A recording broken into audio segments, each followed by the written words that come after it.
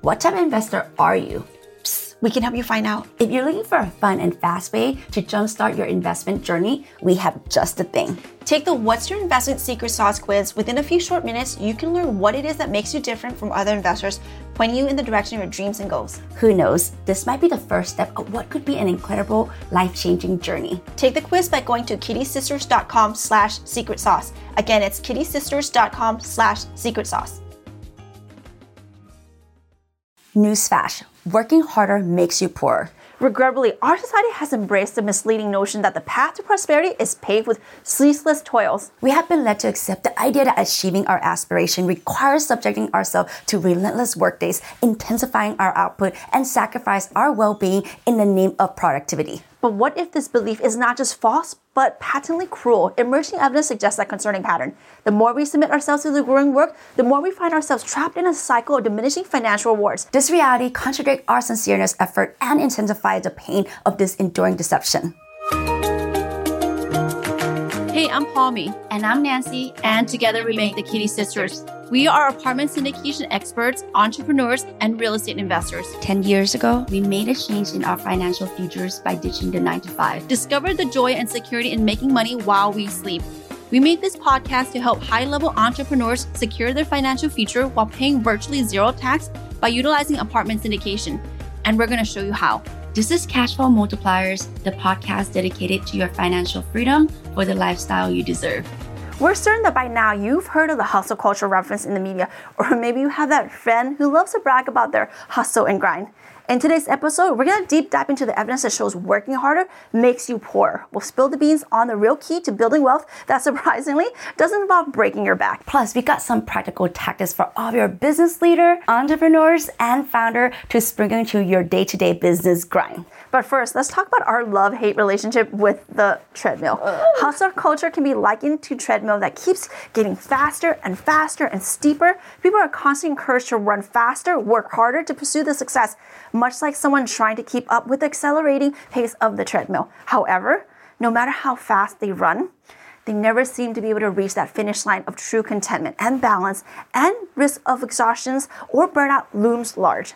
This treadmill of constant hustle leaves individuals feeling trapped and exhausted, ultimately questioning whether this never-ending pursuit of this speed is worth the toll that it takes on your well-being. So to start, we want to show you what happens when you don't make that change from the hustle culture and how badly this can impact every single area of your life.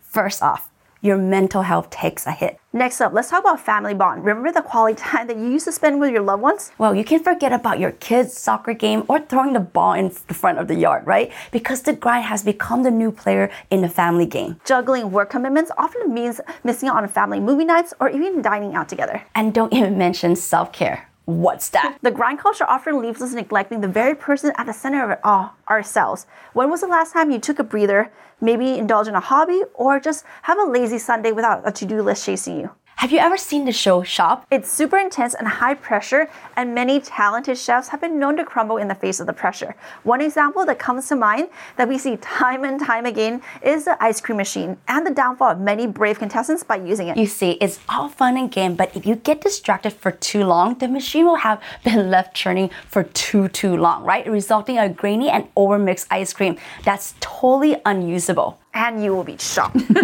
So in life, just like the show, sometimes more effort actually leads to less success, which is pretty sad when you think about it. The issue here isn't that the chefs didn't have the drive, didn't lack for talent, didn't lack for skill. It's that they didn't find that sweet spot between input and output. For us, we see this in a culture of overwork where too much of a good thing leads to a breaking point. So you might be wondering, what specific emerging evidence suggests the hard work doesn't equate to wealth? Well, according to Economic Policy Institute from 1973 to 2014, in the good old USA, productivity shot up 72.2%. But guess what happened to typical workers' hourly pay?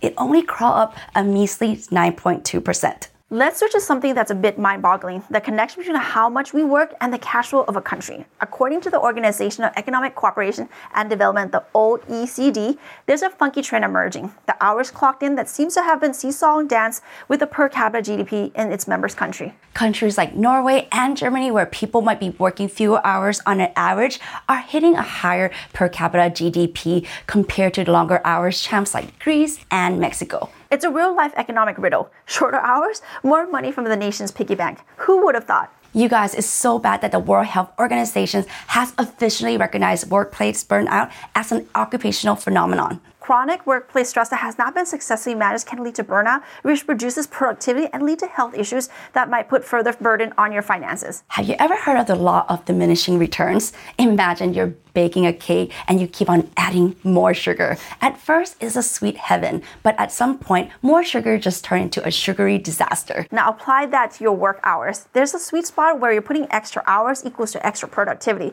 But according to the law of diminishing returns, after a certain point, the extra time that you're throwing into the mix might start playing harder to get. Suddenly, more hours don't mean more productivity. They might mean more eye strain and fewer good ideas. So if working harder isn't the key to becoming rich, what actually is?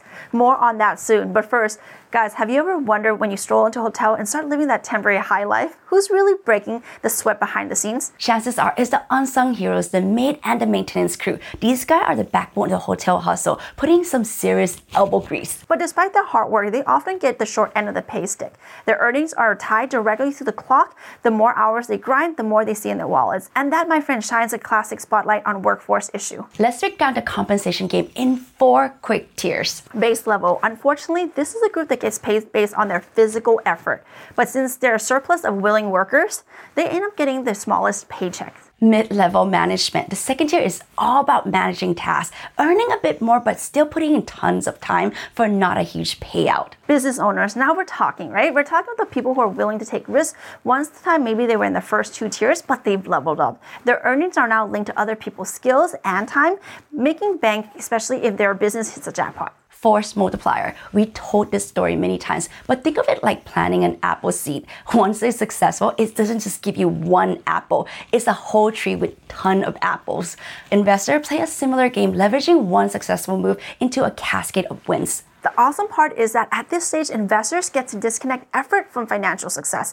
They throw their money into the game and it starts working over time, growing and thriving out there in the real world. Take our real estate hustle as an example. We snagged a 100-unit gem in Fort Worth, Texas. Investors threw in anywhere from 50 grand to 300 grand, depending on their ability to invest. The work that they did basically was wire transfer. After that, they went on a property vacation. Our team handled everything from the property management switcheroo, fire claims, even a wild winter storm that froze pipes and doors. Most of these investors never even set foot on the property. But guess what?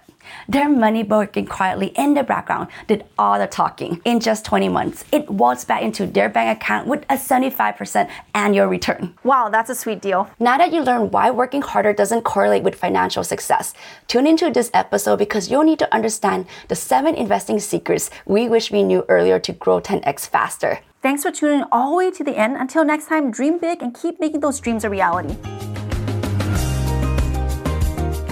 We can't wait to begin this journey with you. Check us out at thekittysisters.com/podcast.